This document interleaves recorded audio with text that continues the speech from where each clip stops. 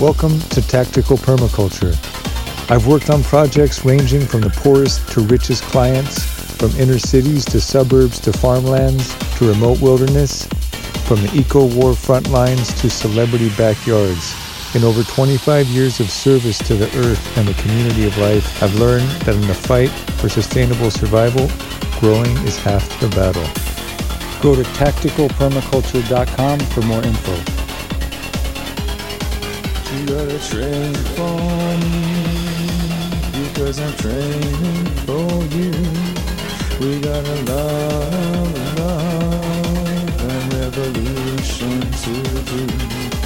You better train for me, I'll be training for you. April 7th, 2023. This is episode 47. And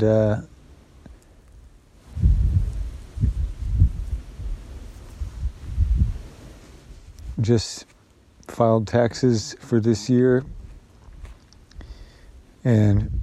I feel like I took pride in my work doing extreme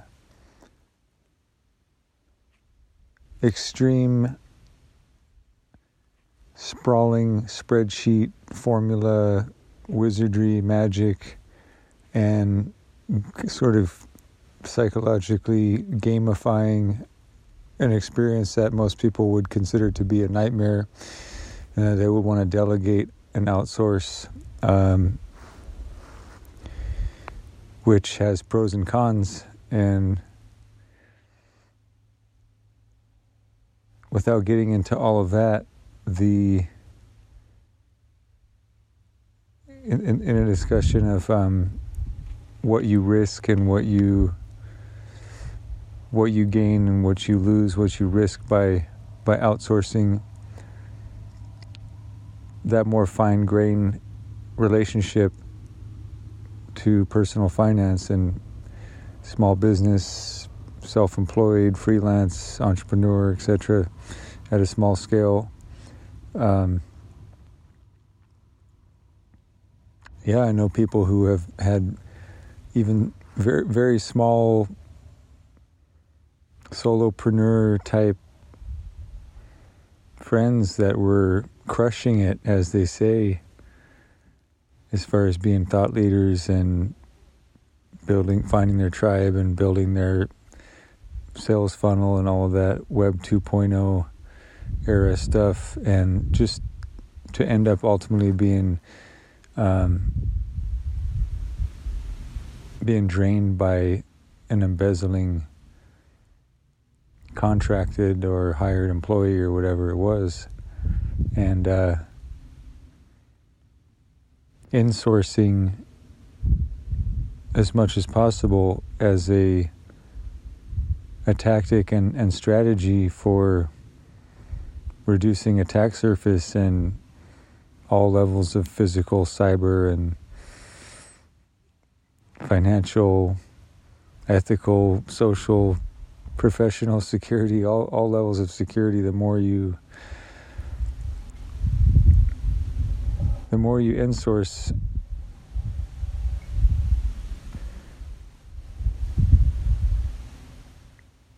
the less of that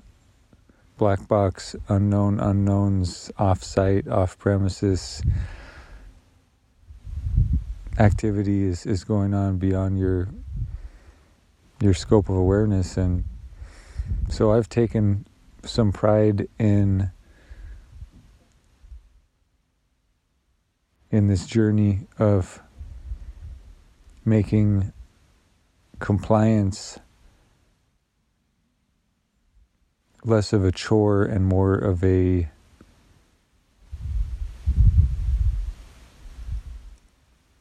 adventure. And definitely I've spoken about this in the past in other contexts, but I haven't shared it in this new context that I'm sharing things in, where the focus is really about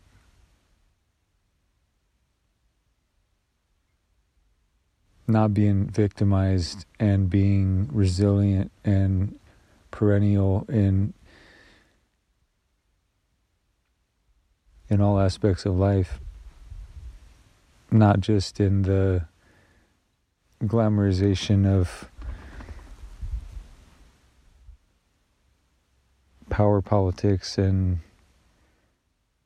whether it's militancy or martial arts or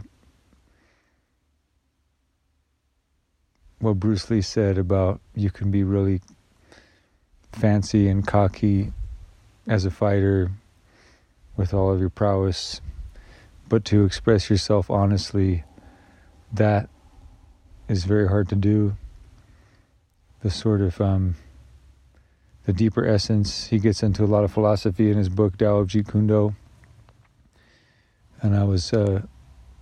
influenced profoundly by his works.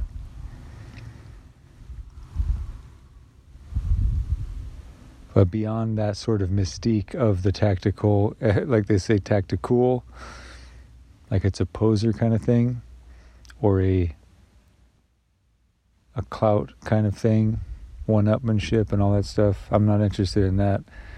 personally, but I am interested in centering personally that the need to take things to escalate every dimension of life in this moment in history, moment in geopolitics, epidemiology, financial markets, etc., and raise the alert level a bit higher on the personal level, and be a little bit less take less for granted and in-source more things and take responsibility for more things. So for me, the idea of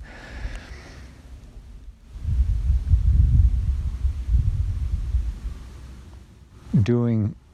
homework over the weekend on Friday night so that you could enjoy the weekend, that level of discipline. And so the tax cycle and the effort needed to have it not be a stressful nightmare. I got an early start. I pretty much got all of my documents and all of my calculations, all my spreadsheets, generating the reports they needed to generate, gathering everything up very early in January. And didn't wait till the last minute to do the filing, but didn't want to file too early because you never know. We could be in a situation where, for any number of reasons, that's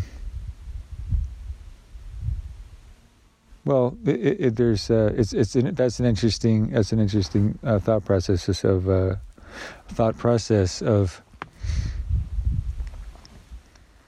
applies to a lot of things. Tactically speaking, do you prepay or do you post-pay? Do you, at what point what's the tipping point that works for, that's important to consider for a lot of things, for sure. So with this, I was prepared to file very early, and I did not wait till the last minute, but I gave some time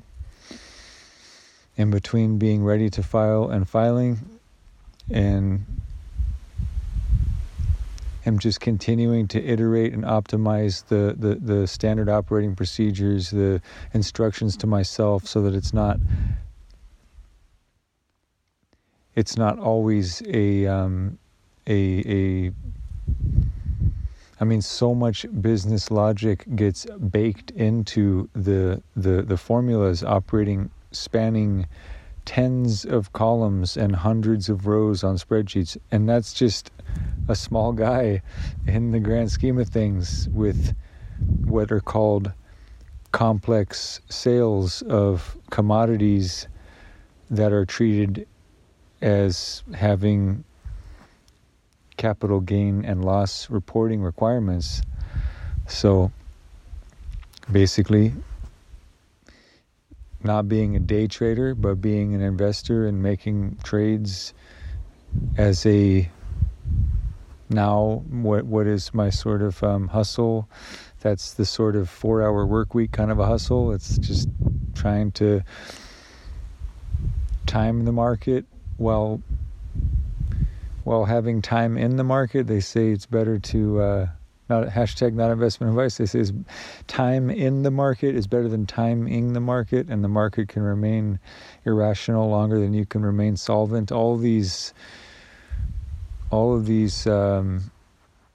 bits of wisdom I've ingested over the last few years. But basically, my early retirement is a factor of having a basic command of trading within a niche within the greater financial market ecosystem. And so it's behooved me to go on extreme Excel, Open Office, LibreOffice spreadsheet crash courses and financial markets courses from the open courseware from Yale and MIT, just backfill a lot of financial education that most people do not get unless they're really groomed in that culture of academics and venture funding, venture capital, startup culture, all that stuff. They call them tech bros and all that stuff, fortunately. But no, that was not a foregone conclusion that I would get into this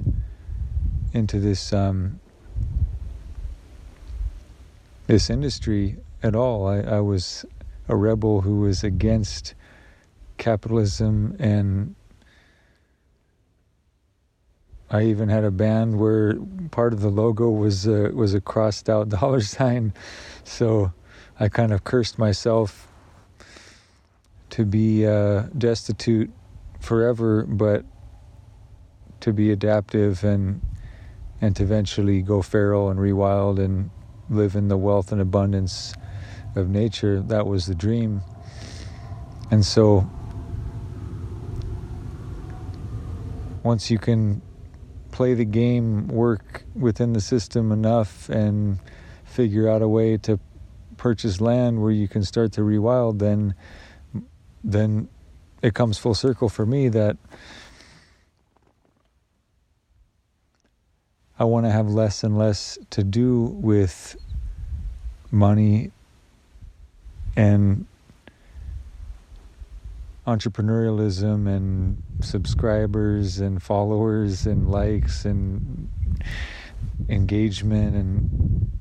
turning every social interaction into a elevator pitch and just being a walking business card and all the things that I have done in earlier chapters of life. Every bit of that experience got me to a point where I could say now that the fruition of all of those years of street hustling and cubicle hustling and startup, working in venture funded startups, corporate, all that stuff, it was always against my true nature, and I always did it in a guerrilla fashion, working in the corporate office but sleeping in the trunk of my car a couple blocks away just to save money on not paying rent and not commuting, but taking my street and forest defense guerrilla adapted lifestyle and allowing, some people say, for a lot of people, vehicle dwelling is the only pathway to upward social mobility, because there's a lot of people who make it work to be a vehicle dweller. I was a very compliant legal dweller. I even printed out giant 11 by 17 color maps of the permitted areas to not be hassled or be criminally liable for car camping in LA County. There was a law that came out that was contested, but it cut both ways. It provided carve-outs for people to be protected to be vehicle dwellers, but it marginalize those people into places that were possibly less safe for them, or for us, I should say, but more hygienic and aesthetically sort of buffered from the larger community, which I get. So yeah, being navigating the game of life, and living and working in the belly of the beast, and then developing enough of a basic command of trading, being a savvy enough within financial markets to make the trades that got me out of the system. And then the trade-off being, well, now you're so far from the system, you got what you, be careful what you wish for, because now you better hope that that those trades, you can make them last, because the state of the financial markets has turned against me, did not give me a long stretch or plateau of being at the top. I had, like many people, I've had a couple of cycles where I have made life-changing trades at the top or near the top, close enough to the top to where the trend line, since I've been involved, has resulted in me being unimaginably freer and more self-sufficient and living the dream that I've always dreamed, a rustic, rugged, rewilding American dream that's post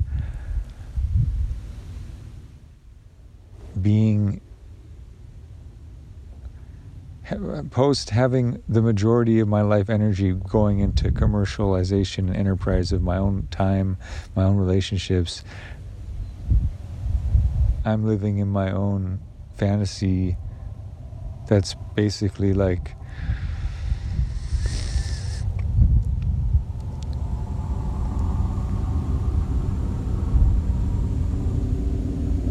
yeah, I guess I never went to Burning Man, but the ethics of it I understand, and I have a lot of burner friends. But that idea of basically,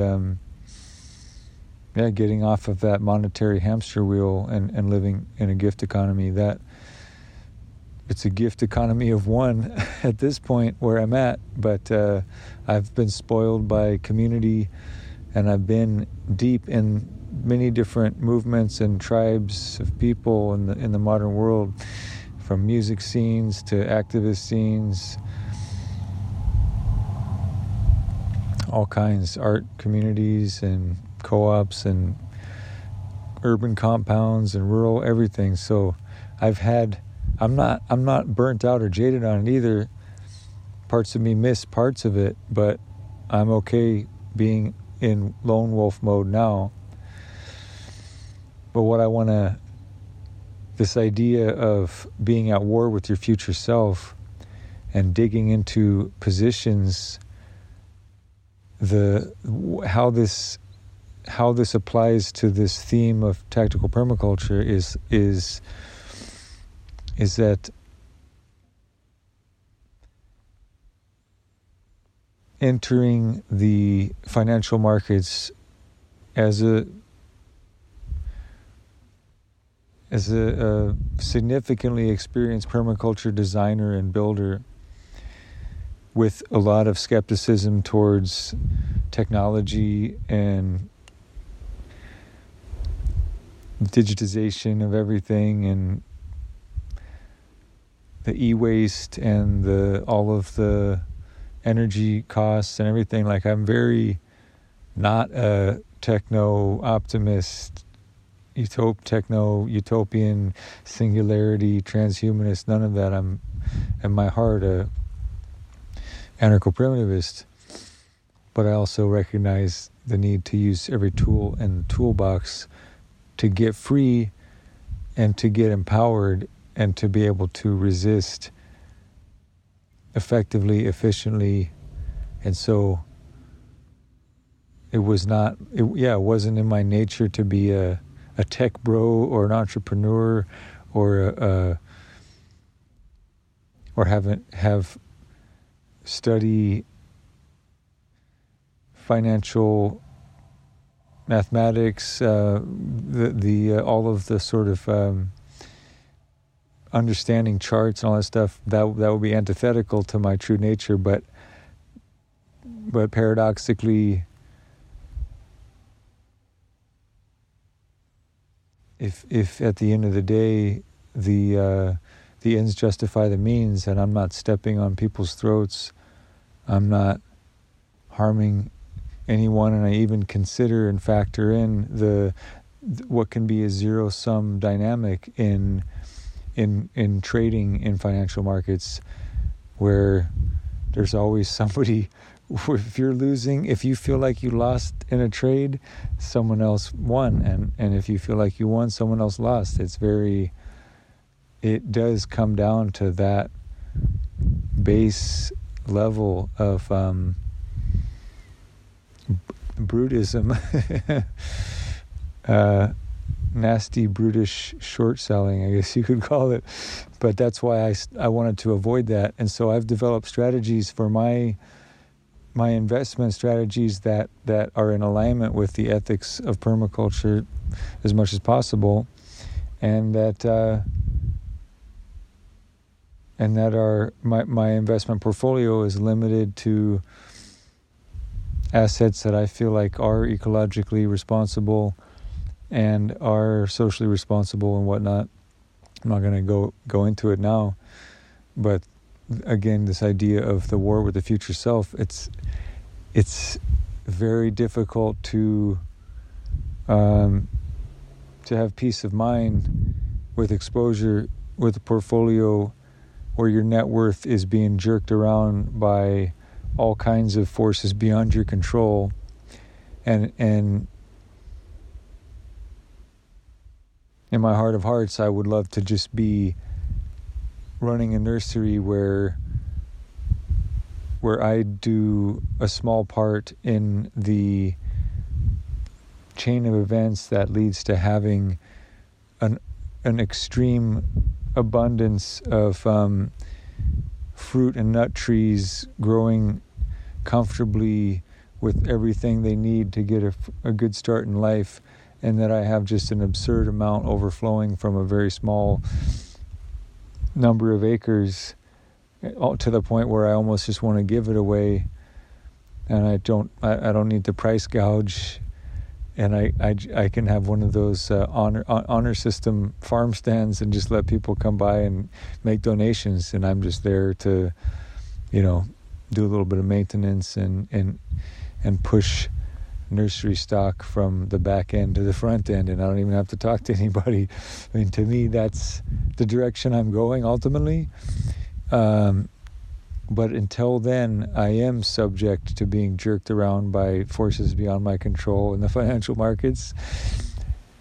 But I have been blessed, and the thing that's the mixed blessing, I don't know if I coined the term, but I hadn't heard it before I said it, but a former lover of mine, we joked about this concept of Helven, this sort of best of both worlds convergence of living in a very paradisical circumstance, but situated in a very hellish set of circumstances beyond our control. So we did our best to make it a more beautiful paradox. But yeah, this is definitely on this arc of an adventure. Yeah, I made some key life-changing trades that liberated me from a lot of risk in the belly of the beast, hustling and playing in those games. But because, as one of my favorite quotes is that treat both the bear markets and bull markets, the highs and the lows, as what they truly are, imposters, which is a very simple way of making a poignant statement that the average between those extremes is what is more statistically probable to be what you would want to rely on or build strategies upon, and not that's the time in the market versus timing in the market sort of notion. And so it's always when to sell, how much to sell, when to buy, how much to buy. And since getting into this journey, I have never felt so much. I mean, very few other times in life have I felt so much inner turmoil. I mean, I've had my share of moral dilemmas and awkward moments and traumatic moments and all things like that, but this journey is like a never-ending roller coaster of gut-wrenching, heart, blood pressure increasing, stress, and so to mitigate that and to treat it in as Taoistic of a sense as possible. I mean, the simplest thing that I've been taught to do is to keep a journal so that you can have a reference point to know what you were thinking last time this scenario came up, or have just some record that you can look back on. So I made that a habit. And today, after doing the taxes and looking at the sort of my scorecard of how good my trading has been in the last, whatever it's been, about 5 years, since I've been in the game, so to speak, what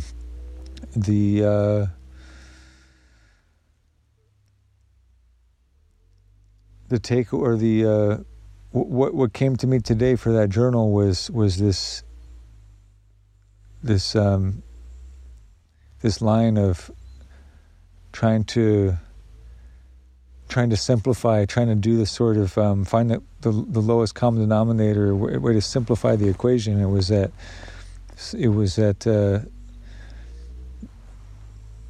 it's been a story of making a few life-changing big trades, a few life-changing big trades at the top, lots of life-sustaining small trades at the bottom or at lows, so it could be highs and lows. But most importantly, not making big life-saving trades at the bottom. And that sentiment is that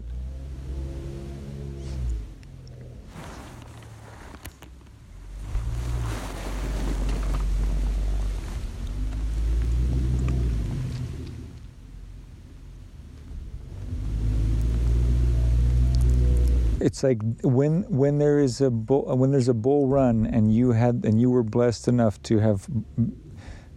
bought in earlier than whoever is buying into a rally, into the green candles, into a hype cycle, whatever, into a bubble, whatever you want to call it. The opportunity exists to do what is can be extremely gut-wrenching and difficult, which is to take money off the table when you don't know if it's going to continue to rise in this parabolic manner, and you're getting off only halfway through. And as Carter Thomas said recently in an interview, he's one of my most cherished mentors in this regard. He says something like, it's very difficult when you get into those new all-time high territories, because I'm paraphrasing, but you tried to prepare yourself and psych yourself out to know, no matter what, you have to follow your plan. You have to execute on trades that are going to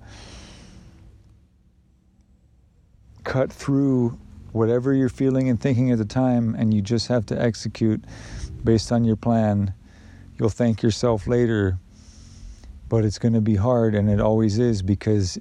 you can't silence that voice that says, but what if my net worth is going to quadruple next week, and I preclude that possibility by making a big trade too early. So on that, one of the people on that in that discussion said, the sort of, I mean, the sentiment is that you should be comfortable at the bottom and uncomfortable at the top. And I was like, yeah, I can relate to that. Because if you were uncomfortable at the top and you pushed yourself through that and you did the uncomfortable thing, which is take money off the table, knowing that it could still go up, and it might, and it, I won't say it probably will, but for me, I made the biggest trade to take money off the table at the all-time highs that were the all-time highs of the moment, the all-time highs of my life, of the cycle that I was in, only to have a week later the value of that main asset double. So basically, whatever you buy with what you bought, with what you whatever you buy with that money from that trade better be worth double what you pay for it, so that you can feel good about it. And as a matter of fact, I feel like what I bought with that trade is priceless. And at one point I said to a friend who I've been commiserating with over the years with this stuff, and they asked me, what's the number that you would start selling at, or what would you buy? And so I said, you know what, it's gotten to a point of where it's just off the rails, where I feel like, because of the horror stories that I know about of people not being patient enough in that war with their future self and wanting to spoil themselves now and therefore impoverish themselves later because they sold everything and they got out of the markets, and then they had no exposure later when it did eventually 10x on them. And so someone spent tens of thousands of dollars to remodel their basement in a rundown neighborhood when they could have bought a building in that neighborhood while living in a mansion in the hills if they would have waited one more year. It's a total mind F to be in certain, not all markets, but certain markets that you probably know what I'm talking about, but they're so demonized at the moment that I don't even want to say the word at this point. But this is all more general philosophy of life, applies to many other things outside of this, but certainly your wits and your resolve and your discipline and your training, and applies to a lot of things. But that idea again of having a narrative, being supported by narratives and training psychologically to be living from these very simple but very potent little snippets of linguistic code, so that you don't stray from a plan, you don't panic. And where I'm at now, as the markets have, for me, traded very much what they call sideways, is that I realize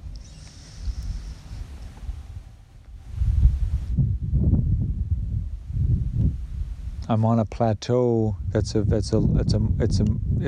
still in the green, I'm still profitable, I'm playing with the house's money, in the sense that my principal into my investments I already realized it's not just paper gains. I realized gains orders of magnitude in excess of what I put in. Now it's a matter of not. There's no nothing's underwater, so there's no pain in that regard. It's only like good problems to have. How many orders of magnitude above what do you want to be something air or something air kind of a thing, and how in that tug of war with the future self over how frugal you should be now so that you can be not, I mean, for me it's not going to be extravagant, but how much do you shrink and cut costs and go into your shell financially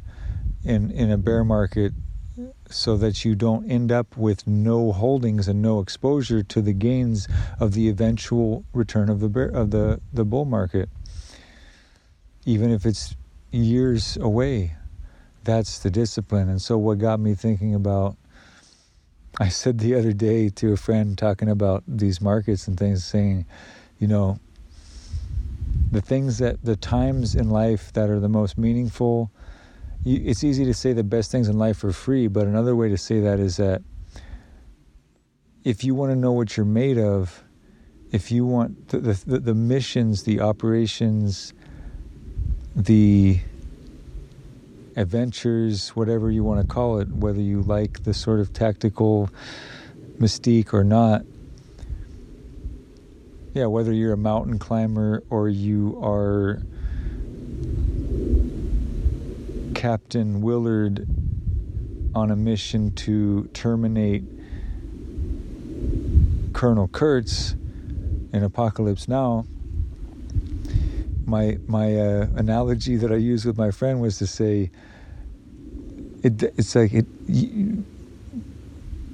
Captain Willard, the price tag for his training, the value on paper of him as an operator with SOG in the secret war in Vietnam and beyond, technically, I guess, but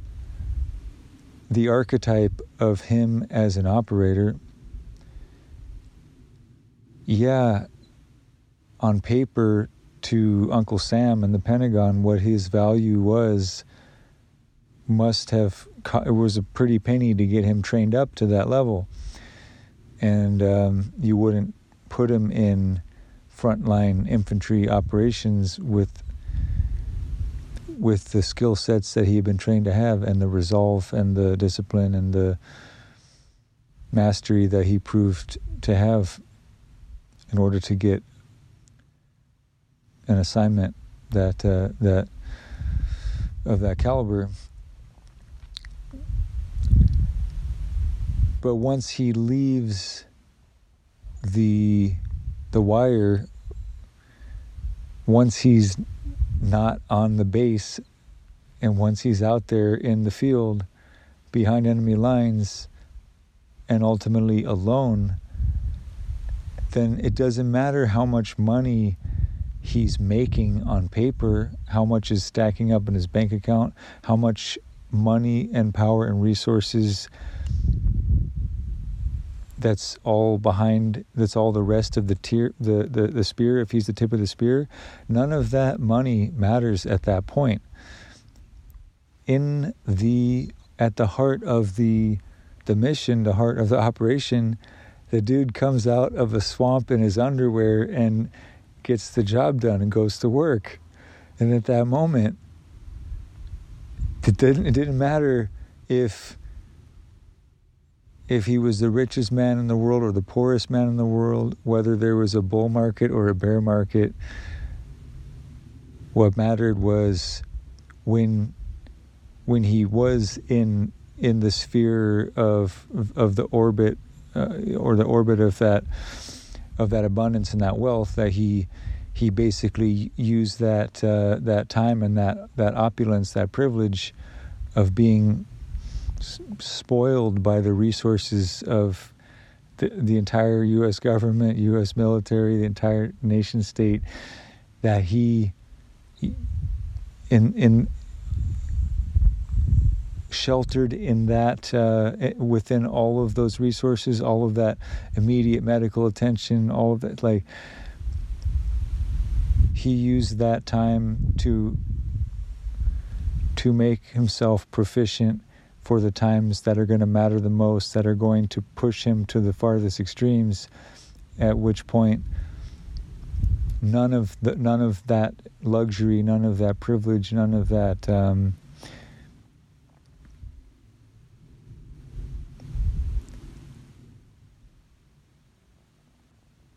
none of those forms of power are relevant, and all that's relevant is the training, the skills, and the willpower. And so that sort of there was a quote from a guy. I'm not gonna quote him directly by name or say exactly what industry he was in, but basically he was saying that being a trader in financial markets is like being a sniper, and he called himself the such and such sniper, but he was not a bona fide rifleman in that regard. To my knowledge, he was just borrowing from that mystique, but saying that it's about the way that a sniper stalks their target and is going to be willing to live in a hole for however long it takes, living next to their own shit to get the job done. That for him, that's what trading is like. It's not high frequency trading. It's waiting and digging in a position and having a plan and a strategy and knowing exactly what you're going to do and doing it when the opportunity arises. And I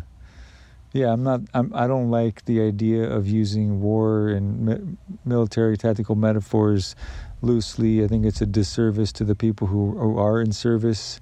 But what I will say is that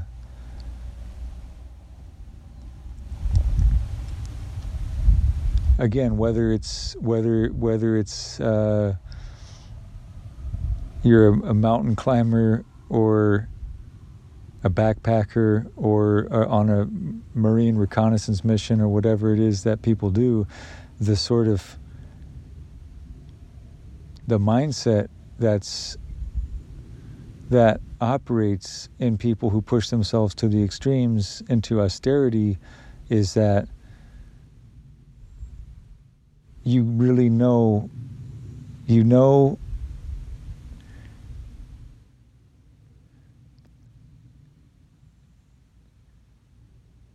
if you know what I'm talking about, then you probably really know what I'm talking about, that it's like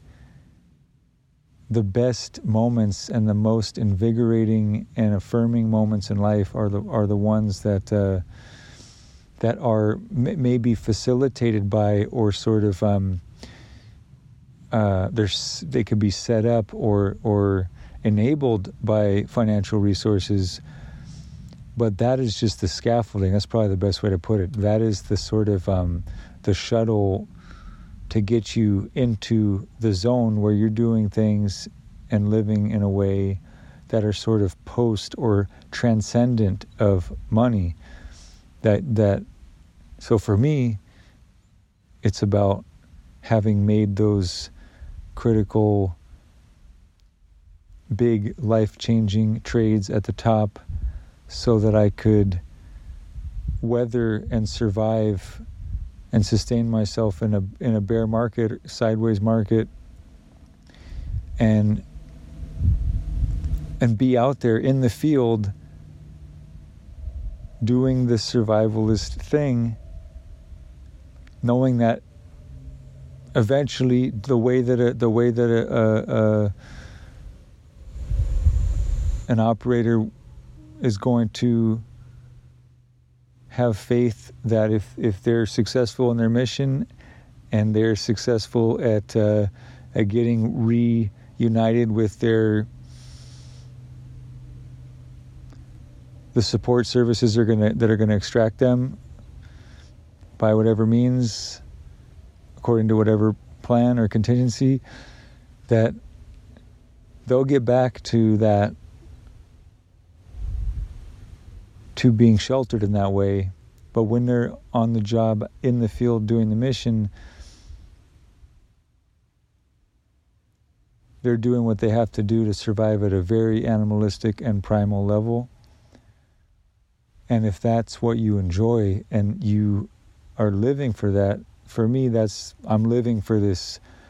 tactical permaculture dream of like building my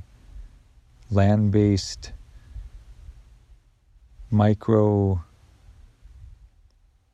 one-man human ecology and defending it from all of the destructive forces of nature and all the destructive forces of humanity. And to me, that's that I derive a lot of medicine from studying the fictional and real life elite operators, because I know that they're the embodiment of for different purposes with different objectives, but the base layer of it all is that getting into that deeper, more primal part of the brain and reveling in crawling around in the dirt, knowing that it doesn't matter how much money you have in a bank account or how many people you have that would protect you or care for you back on your line in front of enemy lines is one way to put it. But to be deep in the field doing the craft that you're trained to do, living that dream, it's transcendent of money. And so, yeah, the joke is that for a lot of people who have high costs of living, have high overhead just to maintain themselves, yeah, if they're surfing the financial markets and it turns against them, they're going to be in extreme agony because they're going to have to demean themselves in less fulfilling employment. They're going to have to take a step back in their career. They're going to be laid off and have to be demoralized and depressed and go through all kinds of embarrassment. But if you're the opposite and you say, man, for me, like I just got to a point on the other side of that last year, or the 2021 tax filing was orders of magnitude more money than I ever had in my life that I realized in that year, and that's what I used to buy myself up to the next level, ratchet up to the next level. And on that next level, what did I do? I've been crawling around in the dirt, like vegged up, like in that dug-in position,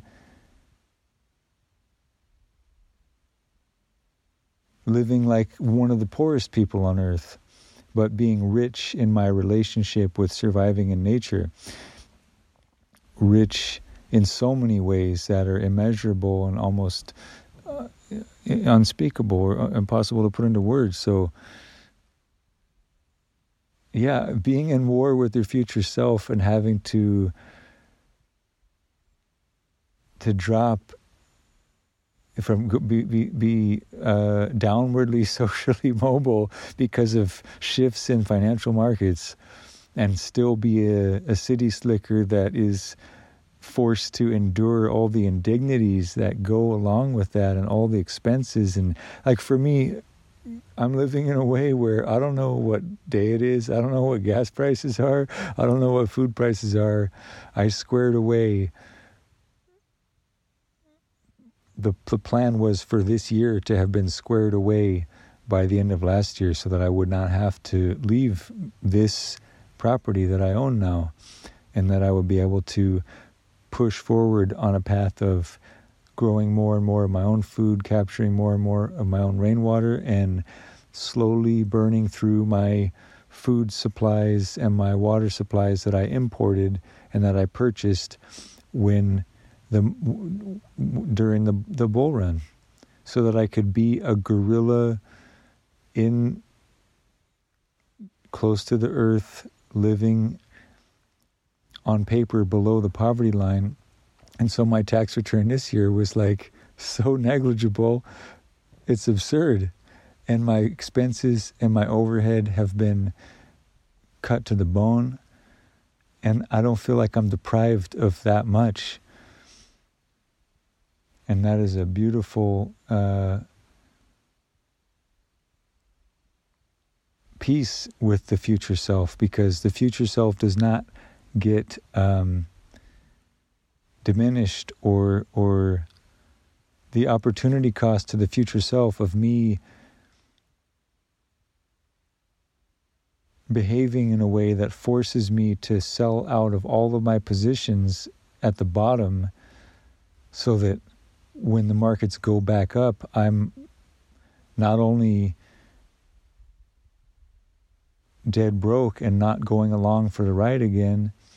but hating myself for the mistakes I made at this moment right now. And instead of going into extreme austerity. But what does it take to have the resolve to do that? Well, you have to love nature. You have to be a little bit, like, I don't want to say antisocial, but post-social in a sense, because I don't need to be around people, and I'm not chasing girls anymore. Like I was. It took me a while to saturate my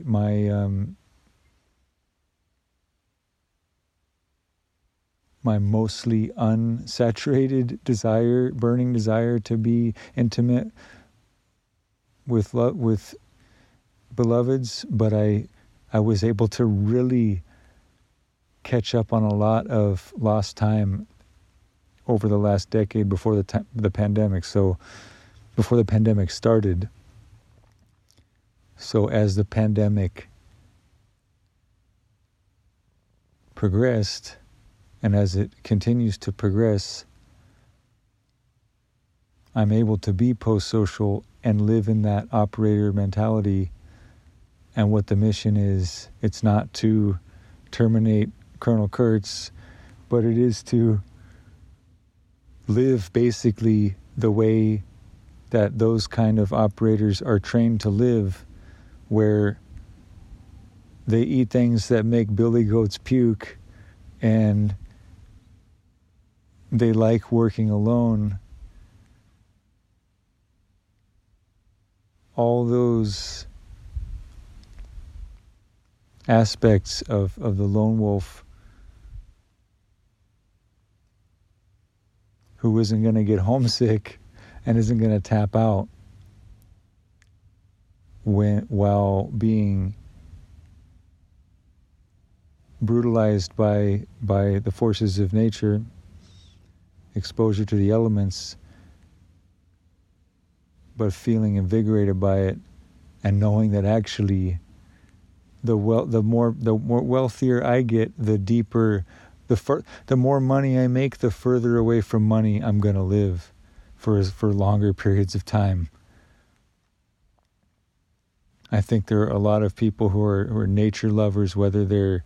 again, into a tactical mystique or in the service or not or whatever. The idea is that across all walks of life, the things that money can buy, this is what, one of the people who got me most interested in this sort of war with your future self concept, Trace Mayer, he also introduced through his teachings this concept. It was introduced for the first time to me, this concept of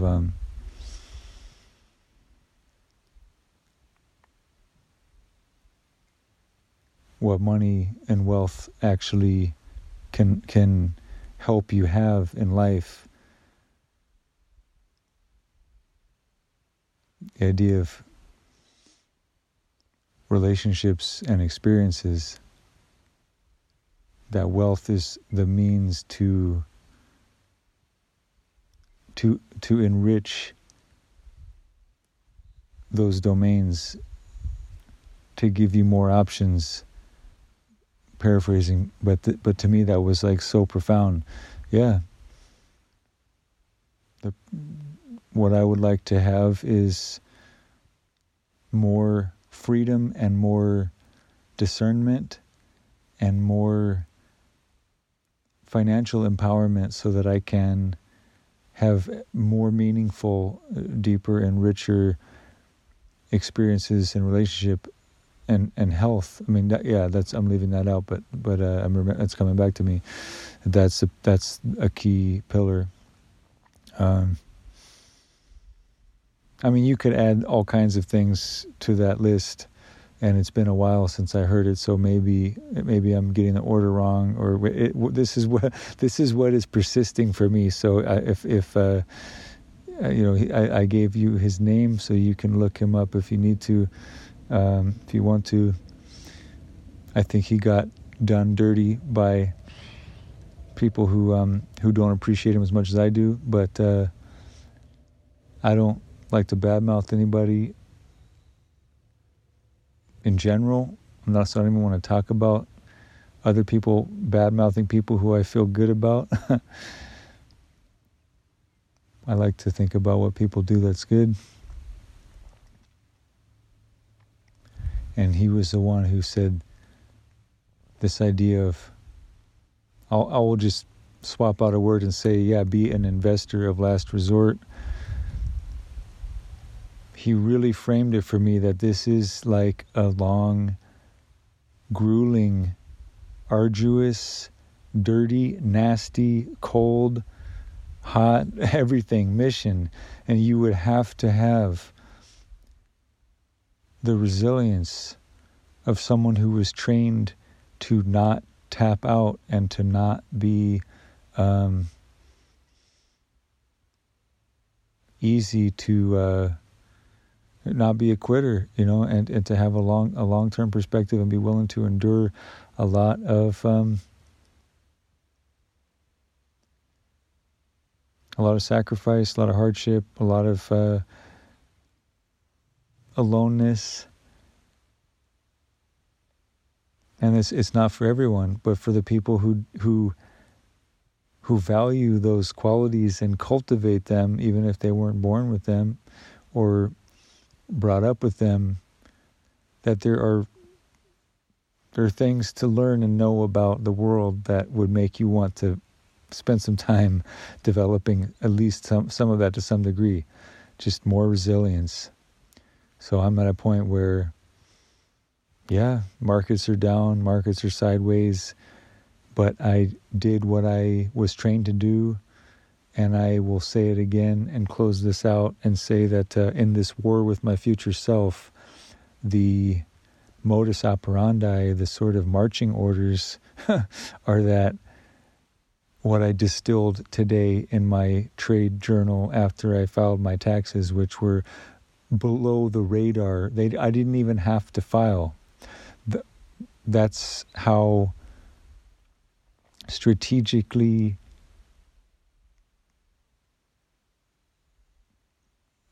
folded up and put into my financial rucksack for the mission to move forward. Like, that's how detached that I have become, so that I can be agile in these extreme conditions. But the marching orders for surviving those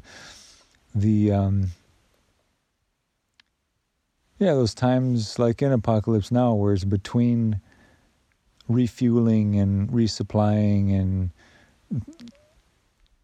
there's this sort of pendulum, or this gradient between being highly exposed to risk, danger and risk, and being more sheltered and more protected. And so if I draw that analogy of financial markets and I say, yeah, when the gravy train's flowing, the music's dancing, and the musical chairs seem like they're never gonna run out, and when the music is playing, you have to dance. Everybody's ratcheting up the everything else, and it's just an upward spiral of euphoria. That's the time to be the grasshopper and to be the ant versus the grasshopper, so to speak. And so, because I was able to do that, now in this time, I'm able to persevere, knowing that the mission is going to involve this oscillation between those extremes. But in order to get to the ultimate destination, or to fulfill the mission, or to accomplish the mission, you have to be psychologically and financially and physically and always prepared to endure the trappings and the sort of the sacrifices and hardships and seductions and everything between those two extremes, and to average out and persist. So again, and as I said, I would say in closing, this mantra of sorts, that the way forward, the way it has worked out, and the way forward, what I will keep in mind as my operating principles, is this idea of a few big trades at the top that are life-changing trades,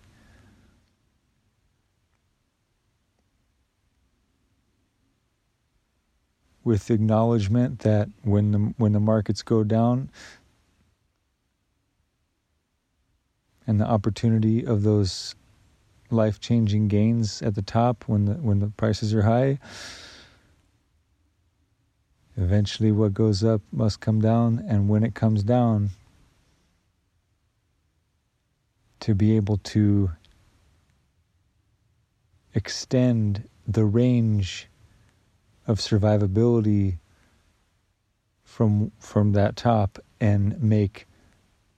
incremental small trades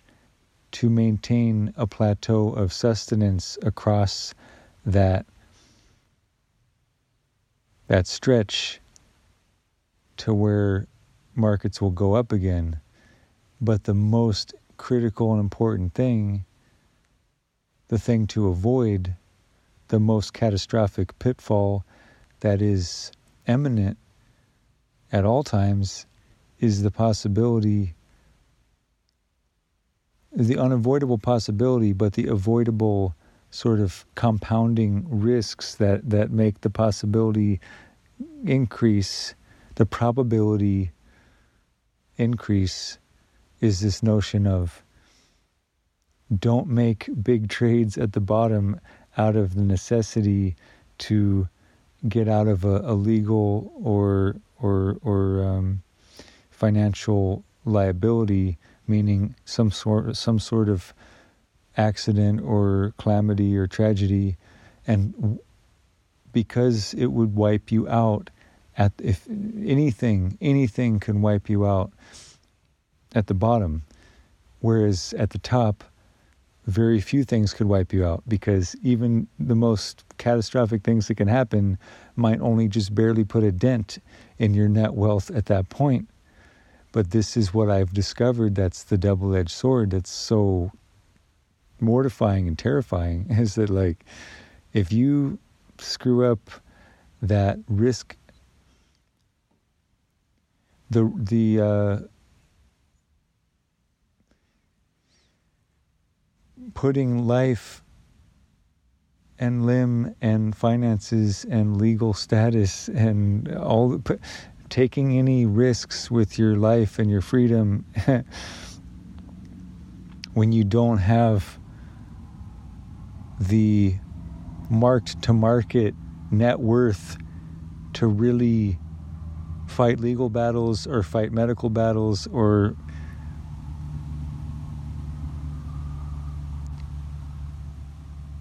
have teams that can support you like you're like you're a car racer, and you can have people come and service you at a pit stop. That sort of luxury happens at the top, but at the bottom, when you're looking at your net worth evaporate, that's when you will, as I am now, really appreciate being adapted to a austere lifestyle, to where, I don't want to risk exposure to disease, infectious disease. I don't want to risk exposure to vehicular accidents. I don't want to risk exposure to violence. I don't want to risk exposure to all kinds of more nebulous entanglements with asymmetrical warfare, with people who could want to pick fights with me online or drag me into court or whatever. So there's like a million things that I do not do anymore that I've done in the past that were not like flippant or criminal, but they were just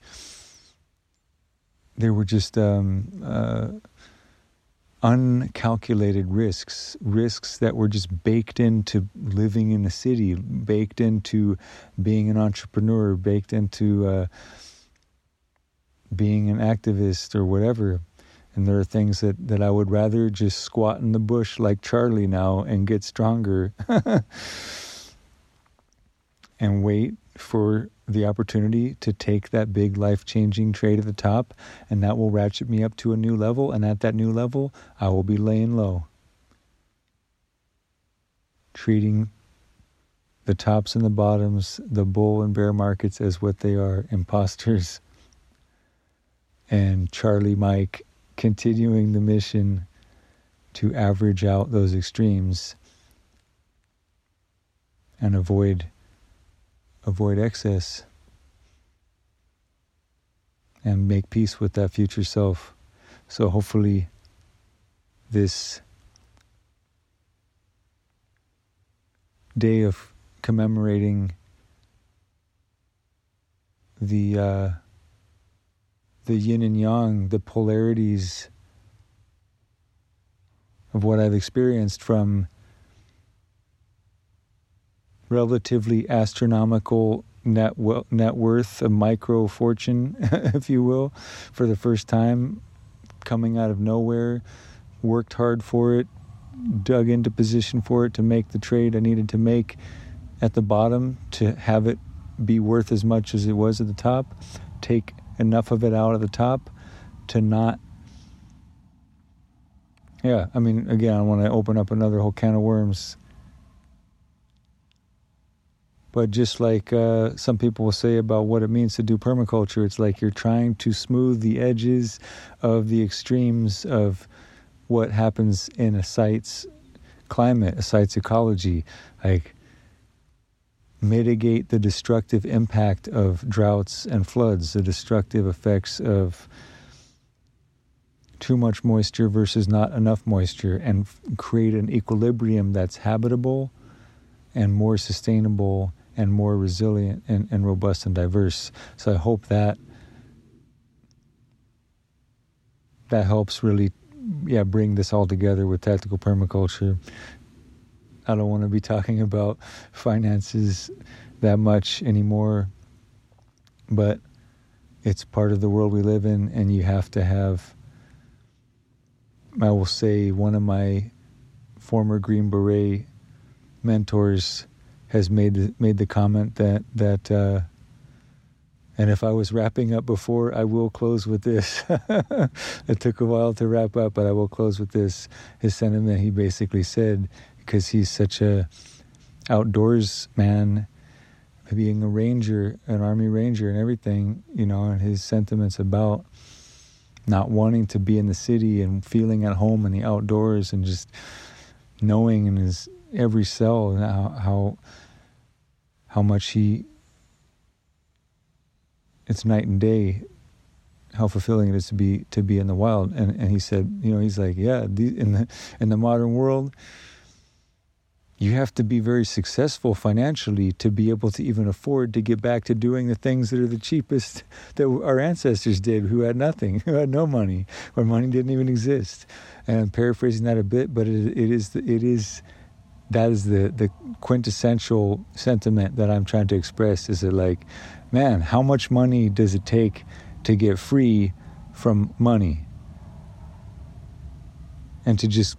live beyond money as a rewilding feral animal amongst all of the riches and all the wealth that is organic abundance, that is all of the natural resources, the sun, the rain, and the soil, and everything that grows freely and thrives and flourishes without lawyers and banks and regulators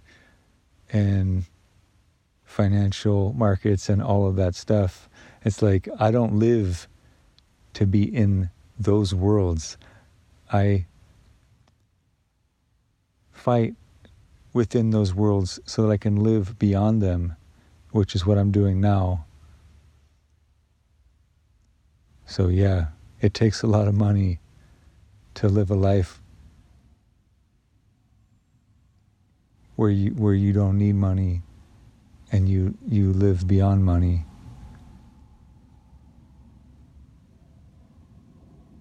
Cheers.